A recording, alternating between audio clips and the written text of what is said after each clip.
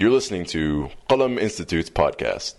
Visit us on the web at qalaminstitute.org and join us on Facebook at facebook.com/Qalam Institute. Bismillahi walhamdulillah wa salatu wa salamu ala rasulillah wa ala alihi wa sahbihi ajma'een. Inshallah, we're continuing with our Sīrah, our series on the Sīrah, the life of the Prophet sallallahu alaihi wasallam. In last week's session, we actually were talking about the Prophet of Allah sallallahu alaihi wasallam coming to the age of marriage, and the Prophet of Allah sallallahu alaihi wasallam's entertained or was approached by a few different proposals. Some of the books of Sīrah talk about this, but the very first serious proposal for the Prophet sallallahu alaihi wasallam that was proposed to him, and he was also very serious about it, was the proposal from Khadijah radiallahu anha. We started off by talking about the career, the life, the professional life of the Prophet sallallahu alaihi wasallam, and how he was a businessman by trade. And the Prophet of Allah sallallahu alaihi wasallam undertook a couple of very serious business journeys early on for Khadijah radiallahu anha, Khadijah bint Khuwaylid, a very wealthy businesswoman in Mecca at that time. But the only way for her to be able to invest her money was to engage in a business practice that is called mudaraba, where basically somebody invests the money and somebody else puts forth the effort or the energy, the time. So, and this is actually a system of doing business that the Prophet ﷺ advocated much later on, that in the Medinan period, once the Islamic State was being established and the Prophet ﷺ was now educating the Muslim Ummah and the community on even business ethics, the Prophet of Allah ﷺ encouraged the practice of mudaraba. And I wanted to talk a little bit about this at the beginning of this session. I didn't address it last week. So, from all phases and all aspects of the life of the Prophet ﷺ, even pre-nubuwah, pre-prophethood, there's always something for us to learn and for us something that we can gain from the life of the Prophet ﷺ in general. His very first experience of doing serious business was, he was a young man in his early 20s. He did not possess any wealth. Of course, he was an orphan. His father had passed away before he was born. The man who was his guardian and his caretaker, Abu Talib, was a poor man himself, a very respectable, very dignified man, but just wasn't very wealthy at all. So the Prophet ﷺ didn't have any money to start off a business with. And I talked about this last week, about how the Prophet ﷺ basically started off by doing business where, initially first he worked with another individual, As-Sa'ib bin Abi Sa'ib. He worked with him as agents, if you will. They were brokers, they were agents, where they would kind of connect the wholesaler with the retailer, and they were the middlemen. And once they made a little bit of money with this, but still to be able to do serious business where they were going to Syria to sell goods and they were bringing goods back from Asham to sell back in Hijaz and in Mecca, they needed a lot of capital. They didn't possess it. The Prophet ﷺ didn't have it. So how was he going to go about in doing this business? Well, the Prophet of Allah ﷺ went to work for somebody. And it was a partnership. And that partnership is the arrangement that even the ancient Arabs, they called it mudaraba, where you have two sides doing business, one side with the money, the other side with the actual work. And then they share the profits accordingly, depending on how vital the work or the money is to that particular business. They will split the profits accordingly. And the Prophet of Allah ﷺ, decades later, when he would give the Sharia, when he would outline the Sharia to the Muslims and the people and eventually the Ummah worldwide, the Prophet of Allah ﷺ emphasized and encouraged the practice of mudaraba. And if we look today, that actually is the answer and the solution to the situation that we see in the world today. You see, in the Islamic code of ethics and in fiqh al-mu'amalat, in the Islamic view of doing business, money, wealth, anything of monetary value, currency, is not a commodity, is not a merchandise itself. Therefore, you really can't sell money.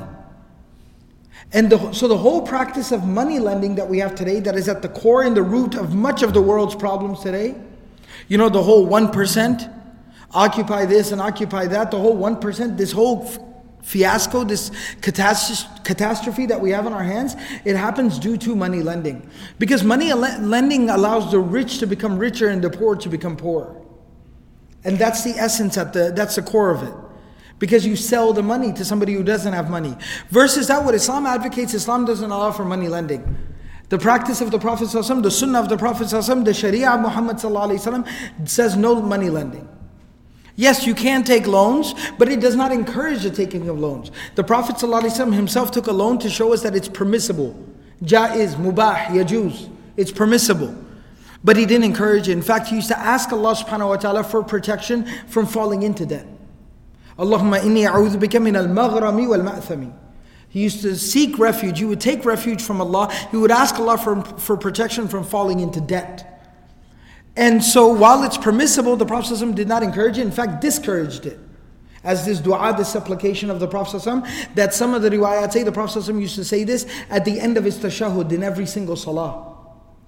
This is from the ad'iyah of the morning and evening. This is from the morning and evening supplications. So he discouraged even the taking of loans. Then how are things going to work? What does somebody who has a lot of money, more money than he needs, what's he supposed to do with it? I understand there's sadaqah and charity, but Islam doesn't tell us that we just have to give our money away for free. There's nothing wrong with investing your money and making more money out of your money. I mean, that was a practice of the Sahaba. Abdurrahman bin Auf, Uthman ibn Affan. They were extremely generous men. They were very, very charitable. But at the same time, they made money.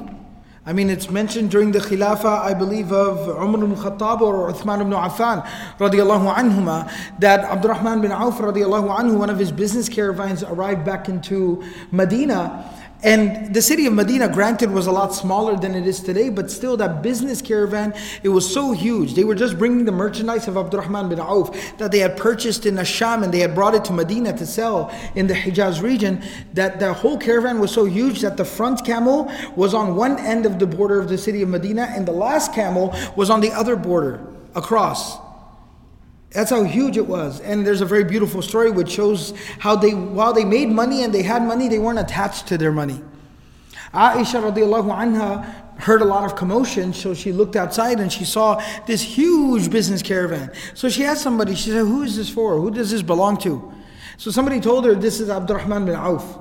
This is his business. This is his merchandise arriving, his inventory. Aisha radiallahu anha goes to Abdurrahman bin Auf radiallahu anhu and she congratulates him. She says, mashallah, a lot of your merchandise just arrived and definitely congratulations. Looks like business is going well. And then she said, do you remember what Rasulullah sallallahu alaihi wasallam told you? Do you remember what he told you? That one time the Prophet of Allah sallallahu alaihi wasallam, when he was giving the good news of paradise, when he was giving the bashara of Jannah, he was giving the good news of paradise. He was congratulating the Jannati Sahaba. That congratulations, you're going to go to Jannah. Abu Bakr, inna lil Jannati thamaniyatu abwab wa anta tunada min kulli bab. There are 8 gates of paradise and your name will be called out from all 8 gates. Umar, I saw your palace in paradise. It was so unbelievably awesome, I thought it was mine. Except when I tried to go in, they said, no, this belongs to Umar. And then he goes on and on, telling them different good news. And he tells Abdurrahman bin Auf, he goes, you will go to paradise. That's your good news. But he said, you're going to get left behind. He says, why, O Messenger of Allah? Why am I going to get left behind? This is Abdurrahman bin Auf. This is one of the only 2 individuals behind whom the Prophet ﷺ has ever prayed. So this is an amazing man. So he says, why, O Messenger of Allah? Why will I get left behind? And he said, because your wealth, the accounting, all the accounting of your wealth is going to cause you to lag behind just a little bit. So she goes, you remember what the Messenger of Allah ﷺ told you? That's all she says. Abdurrahman bin Auf, eyes became filled with tears. He became very, very concerned. He became very, really he was hit by it. He was affected by it. And immediately he tells the people working for him, he goes, I want you to take all of this, just drive this over, just walk this straight over to the Baytul Mal and tell the Khalifa that this is my contribution to the Baytul Mal. It's all sadaqah, it's all charity. It's given away. So, but nevertheless, I only told the story to demonstrate the fact Sahaba made money. So the Messenger of Allah sallallahu alaihi wasallam, he had to give us a solution. How are we supposed to make money? What are we supposed to do? If money lending is not a practice, you don't lend money for more money, then how do we do that? What are they supposed to do with their money? Just give it away for free? No, you can make money. And then the practice the Prophet ﷺ emphasized was called mudaraba, where you go into business with somebody who's got some skill, who's got some time, who's got some energy, who's got some effort, but he doesn't have the capital, he doesn't have the money. You got a lot of money, but you got no time on your hands. You're already running 10 businesses. And you got a bunch more money that you don't know what to do with. So inshallah, first and foremost, focus on giving sadaqah and charity. But if you are looking to grow your money and invest your wealth somewhere, the Prophet ﷺ said, get into business together.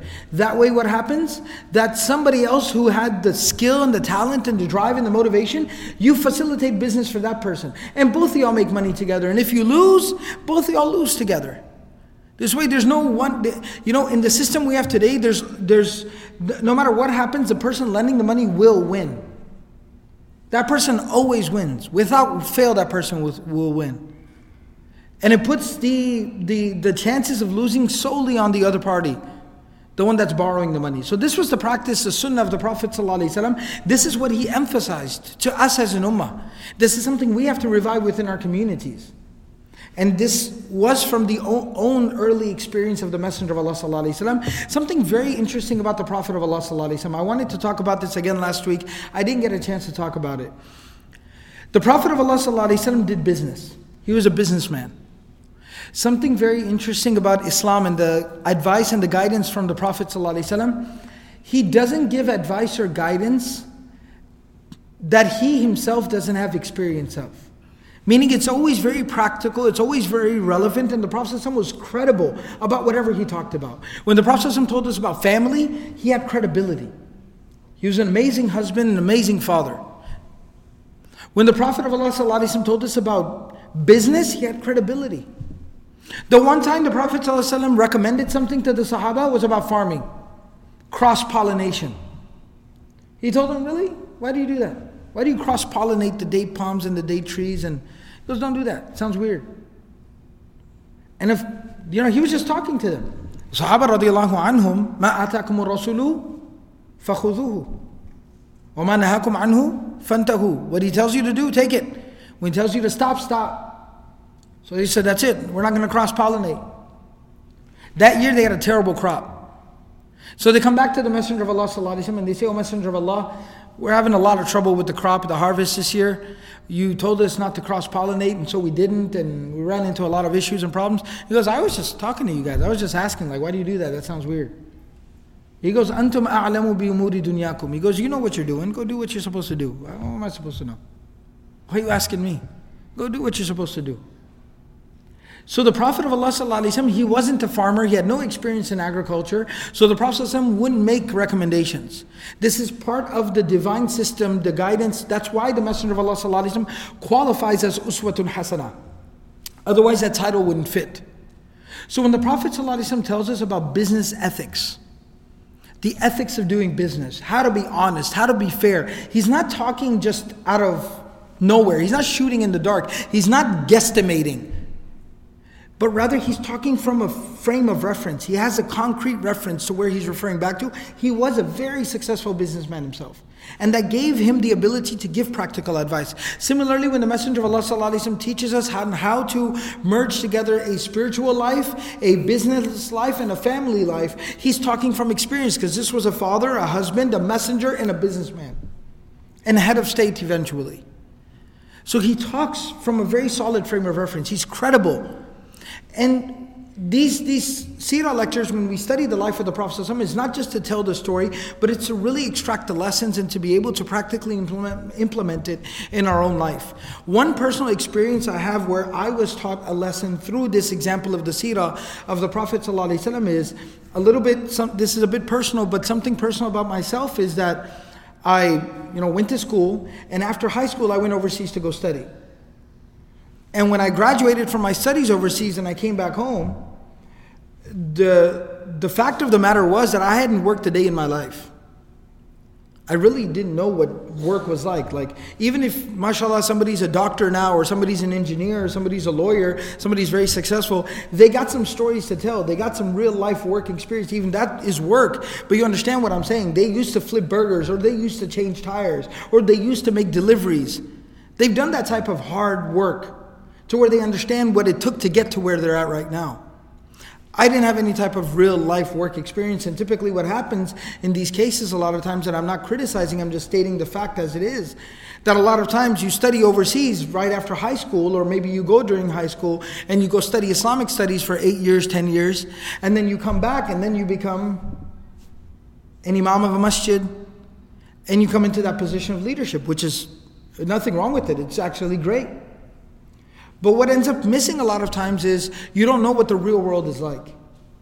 See, the Prophet of Allah ﷺ didn't just wake up one day. He didn't just grow up to be an adult and then all of a sudden become the messenger of God and then he was just preaching. But when the Prophet of Allah ﷺ is talking to somebody who's struggling in balancing out their business life, their professional, their business along with their prayer, or they're struggling with balancing family time and work time, he knows what he's talking about. He has real life experience. So what was very interesting was, even though I didn't understand it at the time, and many other people in my community and locality didn't understand it either, was when I graduated and came back, one of my main teachers and my mentor, he told me that when you go back, I don't want you taking right away, and this sounds shocking, I don't want you taking like an imam job or an imam position. I want you to give khutbah, I want you to give lectures, I want you to run a youth group, I want you to do the work, but I don't want you to become a full-time imam right off the bat. Okay. Why? What am I supposed to do then? I mean, I got to make a living. I want to get settled down. I want to get married. So he said, I want you to go and get some type of a regular job. And because primarily my qualifications, my credentials were Islamic, it's not like I qualified to go work at a computer firm or an IT job or something like that. I couldn't do that. So I said, well, the only type of job I'm going to be able to get is like labor. It's just work. He's like, do that. And get some real life experience. Know what it's like for people who just work. And what that's like. And so alhamdulillah, I did that for about 1.5 years or so. And after that I taught at the university and eventually then, working in the community, being an imam and educating the community. But during that whole time I always kept up giving khutbah and giving lectures and stuff. But he said it's from the sunnah, from the life of the Prophet ﷺ. Before Allah subhanahu wa ta'ala made him a nabi, before Allah subhanahu wa ta'ala gave him risalah and nubuwah and gave him wahi, He first made him live a normal life. He made him be a businessman, He made him be a husband and a father and all these things, and then He gave him wahi. So that the message of wahi, when He would deliver it, when He would preach it, when He would teach it, when He would help people live the life that Allah wanted them to live, He understood where they were coming from. He knew what was going on with them. He knew what it took to make it happen. And so that's a very practical lesson from the sunnah, the life of the Prophet ﷺ, the Sīrah here, that the Messenger of Allah ﷺ was a businessman. And then specifically one of the things he benefited from was this arrangement of mudaraba. And he saw how beneficial it was, and that's why he encouraged it, and that's why it's from the recommendations of the Prophet ﷺ that we implement the system of mudaraba within our communities. Now, the Prophet of Allah ﷺ, and I talked about this last week as well, about how the Prophet ﷺ was first a businessman, meaning first he worked, first he established at least some form of income, some way of being able to support his family, and then he got married. In fact, there are some narrations in some of the books of Sīrah that when he was approached by his uncle, Abu Talib, asking him, he said, Muhammad, you are of the age of marriage, wouldn't you like to get married? That the Prophet of Allah ﷺ actually responded to his uncle by saying that first I need to make a living. I'm not working. How am I going to support my family? Again, it's from the life of the Prophet ﷺ. Responsibility. Doesn't mean you become rich. We're not talking about $100,000 weddings, and we're not talking about $50,000 mahars. We're not talking about that nonsense.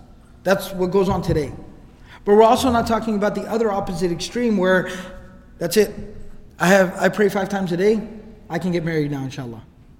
Both of us are going to sit together, we're going to make dua, and Allah is going to send down biryani from the sky for us. Right? So there's some practicality, there's some sensibility. And that's from, again, the life and the sunnah of the Prophet ﷺ. So now that the Prophet ﷺ is doing business, and we talked about his business journeys last week, and how ethical, how moral, how upright, how honest, how amazing he was, that the Prophet of Allah ﷺ comes back, and the slave Maysara, who was traveling with the Prophet ﷺ, gives the full report to Khadijah. The Prophet ﷺ made more profit than any other businessman that Khadijah had ever done business with, had ever made before. So she, of course, compensated him with twice the commission that she had ever given to anyone before. And at that point in time, over time, she became very impressed with the character and the honesty of the Prophet ﷺ. She spoke to her cousin and her uncle about the Prophet ﷺ, saying, what do you think about Muhammad? And they said, we think he's an amazing young man. He's great. He's very honest. He's very noble. He's very upright. You've done business with him. He seems to be very honest as well in business. And then she speaks to her friend Nafisa or Nufaisa. It could be pronounced either way. And she speaks to him and says, what do you know about Muhammad? She says, I think he'd be great for you. So then she says, but how do I know if Muhammad is interested in getting married or not? If he would even consider or not? So her friend says, leave that to me, let me take care of that. She comes to the Prophet of Allah ﷺ and says, have you thought about getting married? And he said, of course. But who? Everybody wants to get married, but who? That's the real question. So she says, what about Khadijah? Would you consider Khadijah? He goes, absolutely. I mean, she's a very admirable person. Good akhlaq, honest, trustworthy, upright, every quality you would want in a partner, in a spouse. And at that time, the Prophet ﷺ asks Nafisa the same question, Khadijah's friend. He says, but how do I know she's interested? She goes, leave that to me, let me take care of that. And so this is how the deal's kind of worked out.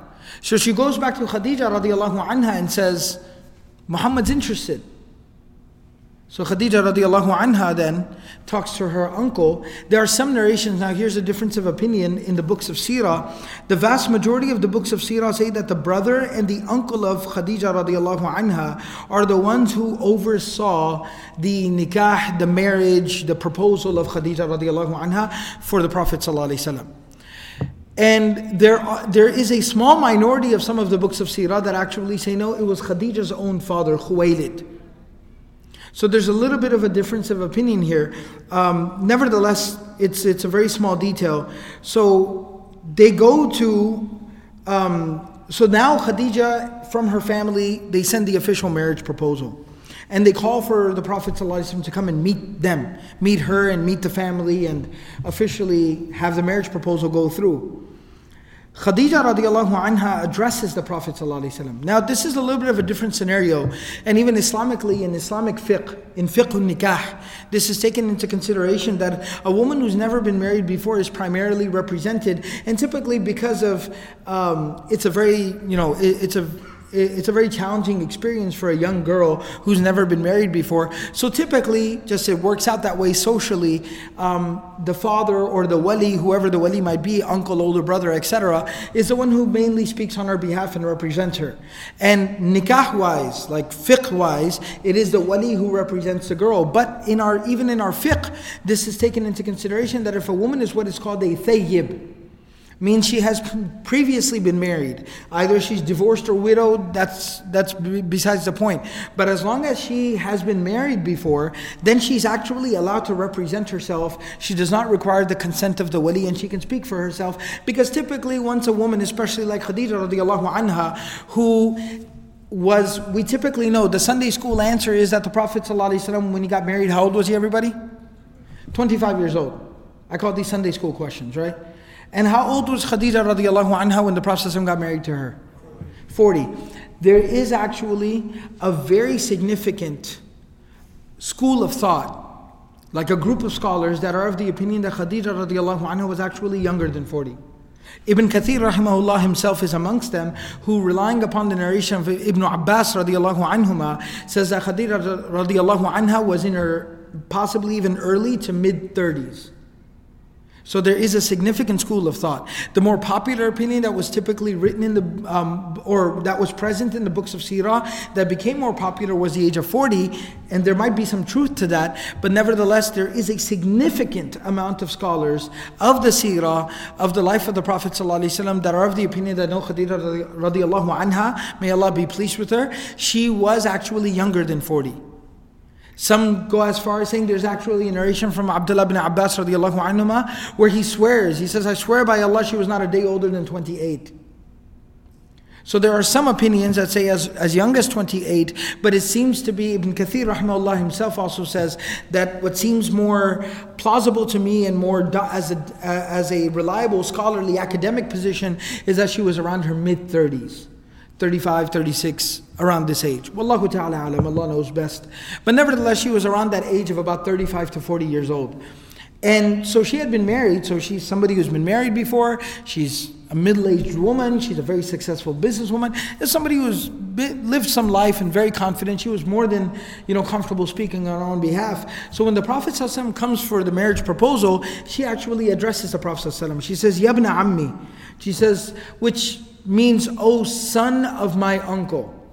What that means is that's a term of respect. It's a term of respect or endearment. Meaning, by saying that, and people would address each other like that. Like when Musa alayhi salam is really angry and frustrated when he comes back, and he's basically lashing out at Harun, his brother. Harun alayhi salam addresses him by calling him Yabna son of my mother. Right? So when you say a term like that, when you address someone like that, it's like you're showing respect to their father, to their mother. Yabna khalati. Or Yabna Ammi, O son of my aunt, O son of my uncle, means you show respect to their parents. Like when I meet the father of my friend, I address him as uncle. Even if he's not related to me, I call him uncle because he's my friend's father. Right? So it's a term of respect and endearment. So she addresses the Prophet ﷺ by saying, Yabna Ammi, inni qad raghibtu fika liqarabatik. That I am interested in marrying you because of your relationships in your family and how you maintain your relationships.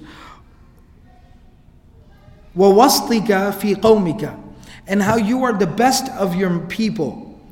وَأَمَانَتِكَ, and your honesty, your trustworthiness. وَحُسْنِ خُلْقِكَ, and because of your excellent character. وَصِدْقِ حَدِيثِكَ, and because of how honest you are in your speech. You don't lie, you don't deceive. You're a very honest, straightforward person, and that's why I'm interested in you.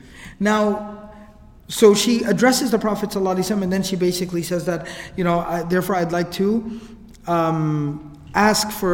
I'd like to basically propose to you. I'd like to present this proposition of marriage. The Prophet ﷺ actually speaks about Khadijah radiallahu anha as well. And the Prophet of Allah ﷺ refers to her as أوسط نساء قريش نسبا, that she is the most honorable and dignified of the women of Quraysh when it comes to her family and her family background. وأعظمهن شرفا, and she's the most dignified and honorable woman of Quraysh. And so the Prophet ﷺ also praises her qualities and her character and her honor and her dignity. So he also praises her akhlaq, her character.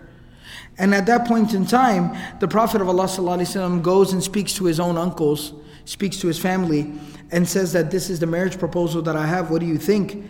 And the uncles of the Prophet ﷺ say, we like this marriage proposal. As long as you're okay with it, we're good with it as well. And so now they all leave together. All right, those who speak Urdu, it's called the barat, right? So now they all basically leave together, and the Prophet ﷺ was with them, and they say Hamza radiallahu anhu, who was an uncle of the Prophet ﷺ, but he was also his foster brother through milk.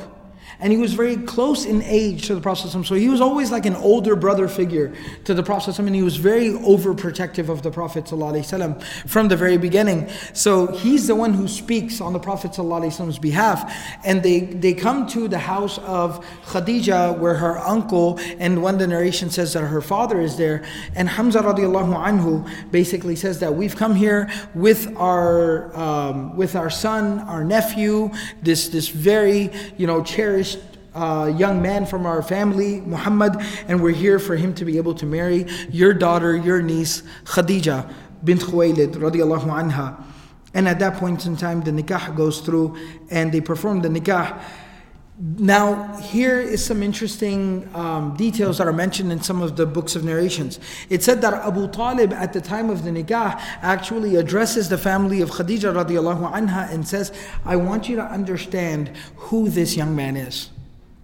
That he's very honest, he's very trustworthy, he's very nice, he's very respectable. But what I want you to understand is that he's very special at the same time. I want you to understand how much work, how much effort has gone into taking care of him, protecting him, and raising him. His father died before he was born. His mother died when he was a child. His grandfather, the great leader of our people, raised him for as long as he could. And since that day, I've been raising him. And everybody who's come into contact with this young man knows one thing. There's something very, very special about him. So I want you to understand that when this marriage, this nikah takes place, that you people are receiving basically a treasure. That he addressed Khadijah and he goes, you are marrying the most amazing man that I've ever known. I love this man, I love this young man like a child, like my own son. But there's something very special about him. So I want you to understand this blessing. Some of the books of narrations, and I only mentioned this. Now this is interesting. All right, that's usually a sign of, maybe some issues or some problems to come. This is very interesting, and I only mentioned this because I feel that there's a lesson in here. Some of the scholars in their books of narration, in their books of hadith, such as Imam al-Bayhaqi and Abu Khaythama and other scholars of the Sīrah, they actually mentioned this, that the Prophet of Allah ﷺ, when this nikah was taking place of his with Khadijah radiallahu anha, they say that the father of Khadijah radiallahu anha was there. He was alive and he was present. Unfortunately, because it was part of the culture of that time, it said that, Khadijah radiallahu anha's father was drunk, basically. At the time the whole nikah, the marriage was taking place, it was going down, he himself was intoxicated, heavily intoxicated. Now, this doesn't get in the way of the performance of the nikah because Khadijah radiallahu anha was twice married before. She was twice married before. She was a widow. She can marry herself. Even by Islamic law, she could marry herself. But so some narrations actually mention that the father, Khuwaylid, was actually quite heavily intoxicated at that time. And the marriage happens, and the nikah happens, the ceremony occurs, and everybody's celebrating. And that's when he kind of starts to snap out of it. And he looks around and he says, what's going on over here? He said, it's a celebration, it's a party. He says, yeah, I see it's a party, but why is there a party going on? So they say, because your daughter is married. She married Muhammad. He goes, what are you talking about? I don't know about this marriage. I'm not okay with this. What? Nobody asked me. I don't know about it. It's like you were sitting here the whole time. You're just drunk out of your mind. And said that he actually started to kind of cause a little bit of a commotion. Now, why did I feel that this was of any benefit to mention? Just for anybody who's been through that situation, our trouble with the in-laws is from the Sīrah of the Prophet ﷺ, okay?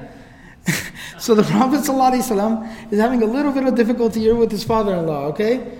So his father-in-law kind of is, he really respects the Prophet ﷺ. He's like, Muhammad is a great young man. I love Muhammad. He's amazing. Nobody asked me though, right? So it's kind of that whole issue. And they're saying, no, you agreed, you accepted, you were sitting here the entire time. He says, I don't remember. He said, well, you were drunk. Why is that our fault? That's your fault. And so finally, after throwing a little bit of a fit and everybody getting very nervous, you know what happens if you've ever been around one of those situations, right? So, there's usually a kid crying in some corner and somebody's mom is yelling at them, right? And it's a really bad situation. So everybody's kind of nervous and a little worried about what's going on. And then when he kind of gets over the initial shock and gets over whatever ego, issues or problems he was having, he at that point in time says, okay, here's the compromise. He says that if I agreed, which I don't remember because I was drunk out of my mind, all right? I was hammered. But if I agreed to Khadijah getting married, then of course she's married because I gave my permission. And he says, and if I hadn't given my permission, I don't remember, and all you people are lying to me, then now I give my permission now. And now because I said so, now Khadijah is married to Muhammad. But only because I said so. Right? And that's usually the case. Alright, that's usually the case. So, word of advice to the youngins, alright, to the young people here. When you deal with a situation like that, it's usually just a little bit of an ego issue that's going on. And you just got to kind of smooth it over a little bit. Alright, you got to put them in charge or at least make them feel like they're in charge and you'll be okay to go, inshallah. Alright? And this was recorded. All right, so that's one of the incidents that's That's one of the incidents that is mentioned from the marriage of the Prophet ﷺ to Khadijah radiallahu anha. But again, I'll kind of I'll offer the disclaimer that this is mentioned only in a few variations of the narrations of the Sīrah, but it's not mentioned by the vast majority nor any of the major popular books of Sīrah, but it is mentioned in a couple of places. So I thought it was just worth mentioning. But so that nikah takes place, the mahar of the Prophet ﷺ, the marriage gift that the Prophet ﷺ offers to Khadijah radiallahu anha at the time of their nikah, at the time of their marriage, was 20 goats. 20 goats, and some narrations actually say 20 camels. Alright, so there's both narrations that are mentioned. One says 20 goats, one says 20 camels.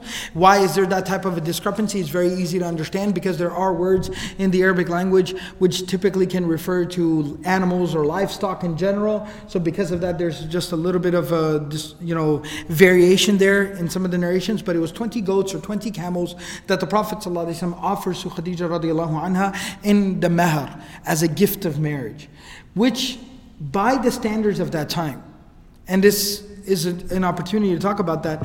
By the standards of that time, it is a respectable mahar, but it's not extravagant. I know that sounds like a lot, 20 camels or 20 goats, right? Like, man, that's a lot of money, right? It's a respectable amount, no doubt. But it's not a whole lot, it's not extravagant either. Why? Because you have to take everything into consideration. That who the Prophet ﷺ is. Yes, the Prophet ﷺ isn't a very wealthy individual, and he doesn't come from a very, very wealthy family, meaning the man who raised him, whose house he lives in, is not extremely wealthy either. But yet the Prophet ﷺ is still from Banu Hashim. He's still the grandson of Abdul Muttalib. I mean, he's a very, very respected, young, well-known person in Mecca. He comes from a very elite family of Mecca, of Quraysh. Alright? So he comes from the family which is considered the leadership of all of Arabia. Similarly, Khadijah radiallahu anha is extremely wealthy herself, and her father is extremely wealthy, and they're also considered some of the leaders of their tribes. Alright? So you have people of two very high standing in terms of their background, where they're coming from, where they stand in society. And typically in those types of families, when people would get married, the mahar would not be 20 goats or 20 camels. It would be more like 200 goats and 200 camels. So you see, it's all relative. This is an issue within our deen. Israf, and similarly, on the other side, stinginess, these are all relative terms. These are all relative terms. Israf is relative. So when somebody who makes $1 million a year, somebody like that, when they drive a $50,000 car, that's actually relative. That's actually not, I would be inclined, somebody asked me honestly, I wouldn't call that israf.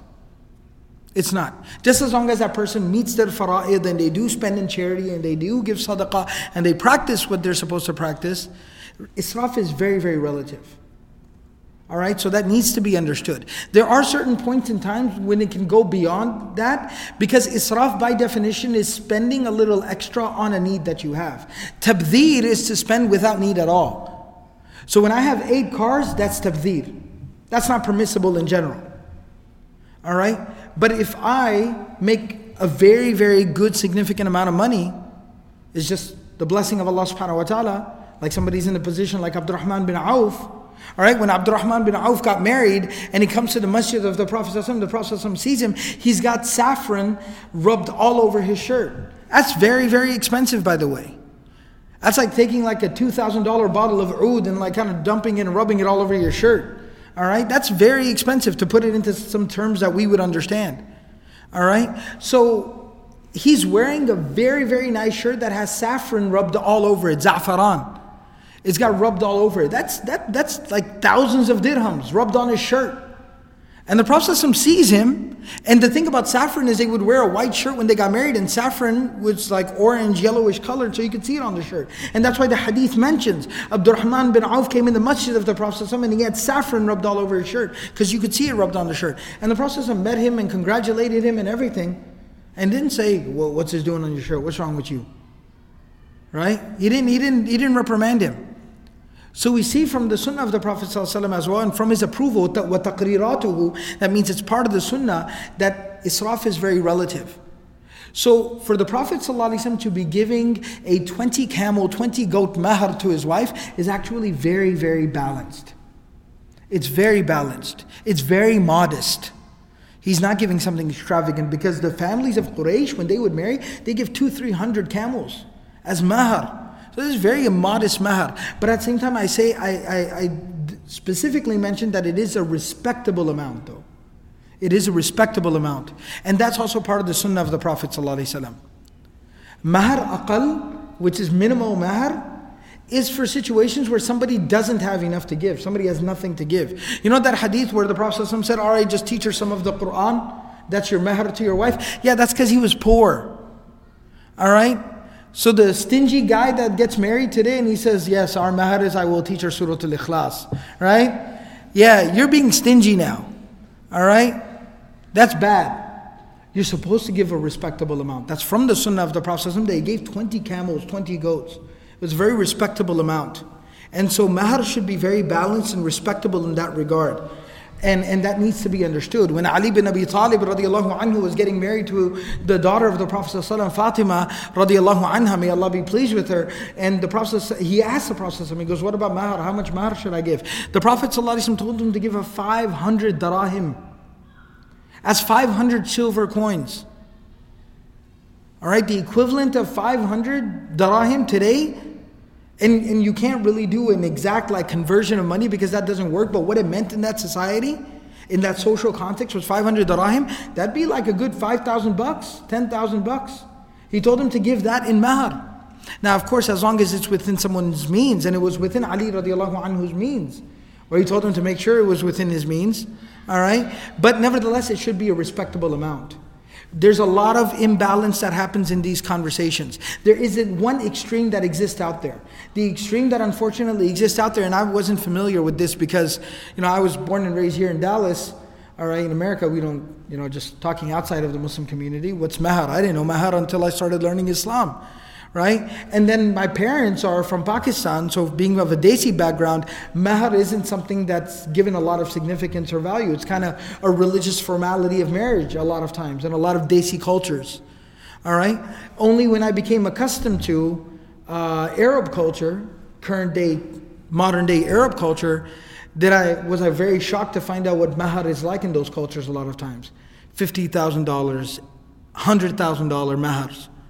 All right, which is making it very difficult for young people. Brother just got shot. So, which is making it very difficult for young people to get married today. It's actually very, very difficult. And so it's problematic. But the solution to solving one problem is not to create another problem. The opposite extreme was we started preaching, and the rhetoric can get a little out of hand at times. So we started preaching about simplicity, and that's great and fantastic. That's awesome. But it doesn't mean that we all of a sudden cheapen the idea of mahar. Mahar is it's a gift. It's an expression of gift and love and generosity towards one's spouse at the time of marriage. $10 don't say that. All right? Of course, relative to your situation, mashallah, if that's your position, that's your situation, then more power to you. With all due respect. Right? But if you have to give a respectable amount because it is a gift. And we see that from the life and the sunnah of the Prophet ﷺ. So there always needs to be balance in these conversations. Always there should be balance in these conversations. So the mahar of the Prophet ﷺ was 20 goats or 20 camels, as the different narrations mention. And then of course they were married at that time. We'll be talking more about this as we go on forward through the life of the Prophet ﷺ, the Sīrah of the Prophet ﷺ, but to basically give you a real basic overview. The Prophet ﷺ was married to Khadijah radiallahu anha for 25 years. They were married for 25 years. Even though it was a practice in Arabia, a very commonplace practice in Arabia, particularly for people who were in a position, who came from the elite families, to have multiple spouses. Polygamy was very, very common in Arabia at that time, and later on something that the Sharia of Muhammad ﷺ would allow for as well. In spite of that fact, the entire 25 years that the Prophet ﷺ was married to Khadijah radiallahu anha, he never took another wife. He never took another spouse. Why? Wallahu ta'ala alam, Allah knows best, but the scholars do go as far as saying that not that the other marriages of the Prophet ﷺ weren't as serious, but there were other wisdoms, there were other issues at hand later on in the Medinan period. There were very, very deep wisdoms in many of the different marriages of the Prophet ﷺ, but it is very, very obvious, even from the behavior of the Prophet ﷺ years after the passing and the death of Khadijah radiallahu anha, that this was the soulmate, the life mate, the partner in life of the Prophet ﷺ. This was the love of his life. He was deeply in love with this woman. They bonded together. They lived their life together. They were married for 25 years. And he was never married to anybody else during that time. With Khadijah radiallahu anha, the Prophet ﷺ had 6 children. She bore 6 children for the Prophet ﷺ. They had 6 children together. 2 sons and 4 daughters. The first of their children was a boy by the name of Al-Qasim. And that's why the Prophet ﷺ very endearingly used to be called and used to like being called Abu al-Qasim. And he used to love the title Abu al-Qasim so much that it's actually mentioned in the hadith of Jami' Tirmidhi. Imam Tirmidhi mentions this hadith that the Sahaba radiallahu anhum used to discourage each other. Even if somebody had a son named Al-Qasim, even if somebody named their son Qasim out of love for the son of the Prophet ﷺ or whatever, or they just liked the name, they used to discourage each other from calling that person Abu al-Qasim. Because only call the Prophet of Allah ﷺ Abu al-Qasim. He used to love the title Abu al-Qasim because he used to remind him of his first child. And anyone who has many children, you love all your children. But the first child is the first time you experience many things. It's the first of your experiences. Right? Like these days, now that we have smartphones, when you have your first child, you're basically like this the entire time. Right? You take pictures of everything, you record everything. Right? Everything is unbelievable, everything is amazing. You blog about everything, you Facebook everything. Right? It's your first child. And so the Prophet ﷺ, and this shows you the human side of the Prophet ﷺ. He was a very loving man. He was a very caring individual. I talked about how, and you can go back and check in the Sīrah podcast, when we talked about the parents and the grandfather of the Prophet ﷺ and Abu Talib, the uncle of the Prophet ﷺ. The Prophet ﷺ always had, even though he lost his parents, he always had a loving, caring, compassionate individual taking care of him. And he was always loved. He was always showered with love throughout his life. And so the Prophet ﷺ, by himself, through his upbringing and by nature, Ra'uf, Rahim, these are characteristics of the Prophet ﷺ. He was a very loving, compassionate, caring individual himself. And so the Prophet ﷺ was an amazing father. And so his first child was an unbelievable experience for him. A boy named Al-Qasim. And so for the rest of his life, the Prophet ﷺ used to love being called Abu al-Qasim. And this son, Al-Qasim of the Prophet ﷺ, he died, the books of Sīrah mention, when he was a few years old. So he was probably like a small child, a small boy, 3-4 years old, when he passed away. Some of the books of Sīrah or narrations also mention that the son of the Prophet ﷺ, Al-Qasim, actually reached the age where he was old enough to actually start learning how to ride an animal, which was probably around 4, 5, 6 years old. Kind of like around the time when we start teaching our kids to ride a bike, 4 or 5 years old, they used to teach their kids to ride a horse. And so it said that he was old enough to start learning how to ride an animal, and the Prophet ﷺ was the one teaching his son how to ride a horse and an animal, and that was around the time when the son of the Prophet ﷺ, his first child, Al-Qasim, passed away. After that, the Prophet ﷺ and Khadijah radiallahu anha, may Allah be pleased with her, they were blessed with 4 daughters in a row. The first of them was Zainab. The second one was Ruqayyah. The third one was Kulthum. The fourth one was Fatima radiallahu anha. Radiallahu anhunna ajma'in. May Allah subhanahu wa ta'ala be pleased with all of them. And these were the 4 daughters of the Prophet ﷺ, and they were the next 4 children. Out of all 4 of them, they were all, basically they lived to the time to see the nubuwah, the prophethood of the Prophet ﷺ. They all accepted Islam, of course. And 3 of them, the 3 older daughters, Zainab, Ruqayyah, and Kulthum. They three passed away during the lifetime of the Prophet ﷺ. And Zainab radiallahu anha passed away from, and we'll be talking about this later in the Sīrah, but she passed away from the eventual infection and difficulties that she had, health problems she had after a very serious injury that she suffered while making the hijrah from Mecca to Medina. She was attacked while making hijrah, and she suffered that injury and eventually died later on due to complications from that same wound, that same injury. Ruqayyah suffered from a very serious fever, and she eventually ended up dying. This was around the time of the Battle of Badr. That's why Uthman bin Affan radiallahu anhu was not present in the Battle of Badr. He actually was getting ready to leave and go out with the Prophet ﷺ, and the Prophet ﷺ saw Uthman bin Affan, his son-in-law, the husband of his daughter, and he actually said, "Go back and take care of my daughter, take care of your wife Ruqayyah." Which is something to chew on, something to think about. This is the Battle of Badr, and the Prophet ﷺ says, "Go back home and take care of your wife." That's another topic for another day, inshallah. But Uthman bin Affan radiallahu anhu goes back home, and eventually Ruqayyah does die due to the same sickness, the same illness. And just as a little side note, since I kind of did touch on it a little bit, the Prophet ﷺ actually ends up giving Uthman radiallahu anhu a share of the spoils of war from the Battle of Badr. So he treats him just as if he was present in the battle, because he was home taking care of his sick, ill wife. After that, Uthman bin Affan, when Ruqayyah passed away, Uthman bin Affan radiallahu anhu was very, very sad. He was very stricken with grief. He was very sad. And eventually, after some time, the Prophet ﷺ married his third daughter, his fourth child, third daughter, Kulthum. He married her again to Uthman radiallahu anhu. That's why he's called Dhun Nurayn. The man who had two noors, had two sources of light in his life. The two beautiful daughters of the Prophet of Allah sallallahu alaihi wasallam.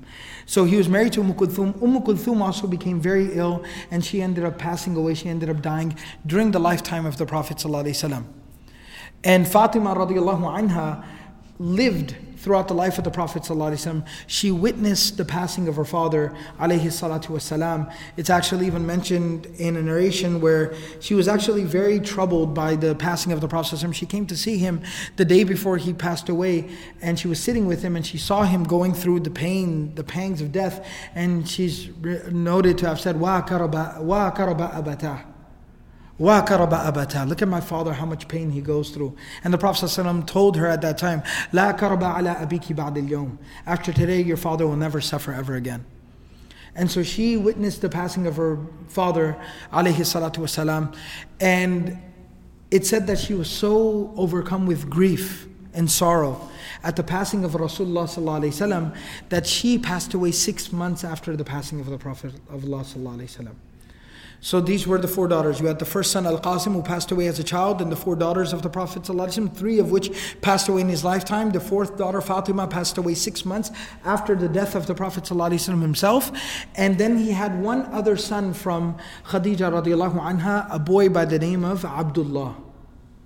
A boy by the name of Abdullah. And it said that the Prophet ﷺ had a couple of nicknames. Like you have nicknames for a child, that the Prophet ﷺ had nicknames for Abdullah. He used to refer to him as At-Tayyib. At-Tayyib, the beautiful one, the pure one. And he used to refer to him as Tahir, the pure one, the clean one. So he's referring to him as At-Tayyib, Tahir. And so many people used to call him out of love, like once a kid gets kind of a nickname, everybody calls him by that nickname. So oftentimes, and that's why sometimes people get confused when reading the Sīrah, because they're like, no, the Prophet ﷺ had a son named Tayyib, he had a son named Tahir. And the Prophet ﷺ used to be called Abu Tayyib by some people. Ya Aba Tayyib. Right? But what you have to understand is those were the nicknames of his son Abdullah. And it's mentioned in the books of Sīrah and the books of history that unfortunately this last child, this last son of the Prophet ﷺ, Abdullah, he literally passed away within days of his birth. He passed away very, very soon after being born. So it was like an infant death. And then the Prophet ﷺ later on, and we'll talk about this in the Sīrah later on, but the Prophet ﷺ, while we're on the topic, he was blessed with one more child, a son by the name of Ibrahim. He said, I name him after my great-great-grandfather Ibrahim. And he was born to the Prophet ﷺ from his wife, or from one of the women, we'll talk about it at that time, but it's Mariya Qibtiyya, which you can refer to as a wife because she was like an walad of the Prophet ﷺ, but she was originally given to the Prophet ﷺ as a slave, and later on the Prophet ﷺ had a child with her, so she's an walad of the Prophet ﷺ, which basically makes her a free woman, so you can refer to her in that sense as a wife of the Prophet ﷺ. But nevertheless, she was, this last child of the Prophet ﷺ was born to the Prophet ﷺ from Mariya Qibtiyya, named Ibrahim, and it said that Ibrahim, this last child of the Prophet ﷺ, also passed away when he was about 18 months old, a year and a half old. He was 18 months old, he was a year and a half old, and he passed away at that time. The Prophet ﷺ said at that time, إِنَّ لَهُ مُرْضِعًا فِي الْجَنَّةِ يَسْتَكْمِلُ رِضَاءَهُ. The Prophet ﷺ was so overcome by just so much pain at the passing of this last child, that it said that the tears were constantly streaming from the eyes of the Prophet ﷺ. Like even when he wasn't like actually like sobbing or crying, there were tears just constantly flowing from his eyes. And the Sahaba radiallahu anhum, when they saw that, they said, "What's wrong, O Messenger of Allah? Ma yubkika ya Rasulullah?" And he said, "I can't help this, it's the heart." And the Prophet ﷺ at that time said that because he missed his son so much, missed his child so much, that the Prophet of Allah ﷺ said that Allah subhanahu wa ta'ala has appointed a wet nurse, that Allah subhanahu wa ta'ala has appointed a woman to breastfeed, to nurse Ibrahim in paradise, so that he can continue to be taken care of. Like Allah has appointed a woman to take care of my son Ibrahim even in paradise. And so the Prophet of Allah ﷺ had in total 7 children, 6 of them from Khadijah radiallahu anha. And one of the very, very powerful things to note is that 6 of his 7 children, the Prophet ﷺ ended up having to witness their deaths. Like he had to lay 6 out of 7 children to rest, to lay them down in their graves. A father had to do that. 6 out of 7 children. Can you imagine what that must have been like? The Prophet of Allah ﷺ was, for us, was a superhero. He was absolutely amazing. He was unbelievable. He was greater than any man who ever walked the face of this earth. He did miraculous things. He went on miraculous journeys. But the Prophet of Allah ﷺ was also a man. He was also a human being. He was also a husband and a father. And he not only witnessed the death of his wife, but he witnessed the death. He lived through, survived the deaths of 6 of his 7 children. Imagine what that must have been like. Sometimes it's very important that we appreciate this aspect of the life of the Prophet ﷺ and understand the man. And again, I told you, everything the Messenger of Allah ﷺ told us about, he speaks from a position of credibility. When the Prophet ﷺ talks to us about patience, he knows what he's talking about. You know when somebody quotes you a hadith on patience, you're like, yeah, it's easy for you to quote that hadith. It's easy for you to quote that. No. Yeah, he's just a messenger. If somebody's quoting the hadith to you who doesn't know what you're going through, that's fine. He's just a messenger. You should thank him. He still brings you something beneficial. But read that hadith, listen to that hadith, and think of the man who spoke those words originally. That man knew pain. He knew suffering. He knew what patience was. He was the epitome of patience. He was a pillar of patience. The guidance from the Messenger of Allah ﷺ, that's why it's so valuable. That's why it means so much. We talked about his parents. When he lost his parents, how he lost his parents. He loses his spouse, a woman he spent 25 years with, the love of his life. And then to survive the death of 6 of his own 7 children. Imagine what he went through. Sallallahu alayhi wa sallam. Allahumma salli ala Muhammad. So, the Prophet of Allah sallallahu alayhi wa sallam, of course, like I mentioned, he was married to Khadijah radiallahu anha for 25 years. And so now we're at the point in time, the age of 25, the Prophet sallallahu alayhi wa sallam begins his married life with one of the most amazing women who ever walked the face of this earth, Khadijah radiallahu anha. And the Prophet of Allah sallallahu alayhi wa sallam, of course, then begins his married life, and we'll be talking about some of the things that transpired in his life shortly thereafter, inshallah, in the coming weeks, in the coming sessions. The last thing I'd like to mention here, again, kind of touching on the topic of marriage, because that is the crux of these last couple of sessions. We've been talking about the marriage of the Prophet ﷺ to Khadijah radiallahu anha. One very valuable lesson we learn from the life of the Prophet ﷺ is, why was Khadijah radiallahu anha, this is one of the most amazing couples, one of the most amazing marriages of all time. This marriage is like a role model marriage. She's a role model woman. He's a role model, the greatest role model of all time, uswatun hasana, and their marriage is a role model, the standard, is something for us to look up to and aspire to in our own relationships and marriages. That's the blueprint of how to build a family. Follow the blueprint of Khadijah and Muhammad sallallahu alaihi wasallam. But there are things that go into consideration to making sure that you put yourself in a position to succeed as much as we can, as much as possible. Some things are in the hands of Allah, and we understand that. Tawakkul is there. But i'qid thumma tawakkal. We tie our camel and then we do tawakkul. What's tying your camel in terms of marriage? Why was the Prophet ﷺ interested in marrying Khadijah radiallahu anha? Her character. She was honest, she was dignified, she was respectable. She showed respect to others. She was respected by other people. Jazakallah khair. And that's what made her such an interesting proposition for marriage for the Prophet ﷺ. That's why he was interested in her. Because of her character, her akhlaq, her personality, how she conducted, how she carried herself. Why was Khadijah, an amazing, one of the greatest women that ever lived, Khadijah radiallahu anha, why did this amazing woman consider the greatest man who ever lived?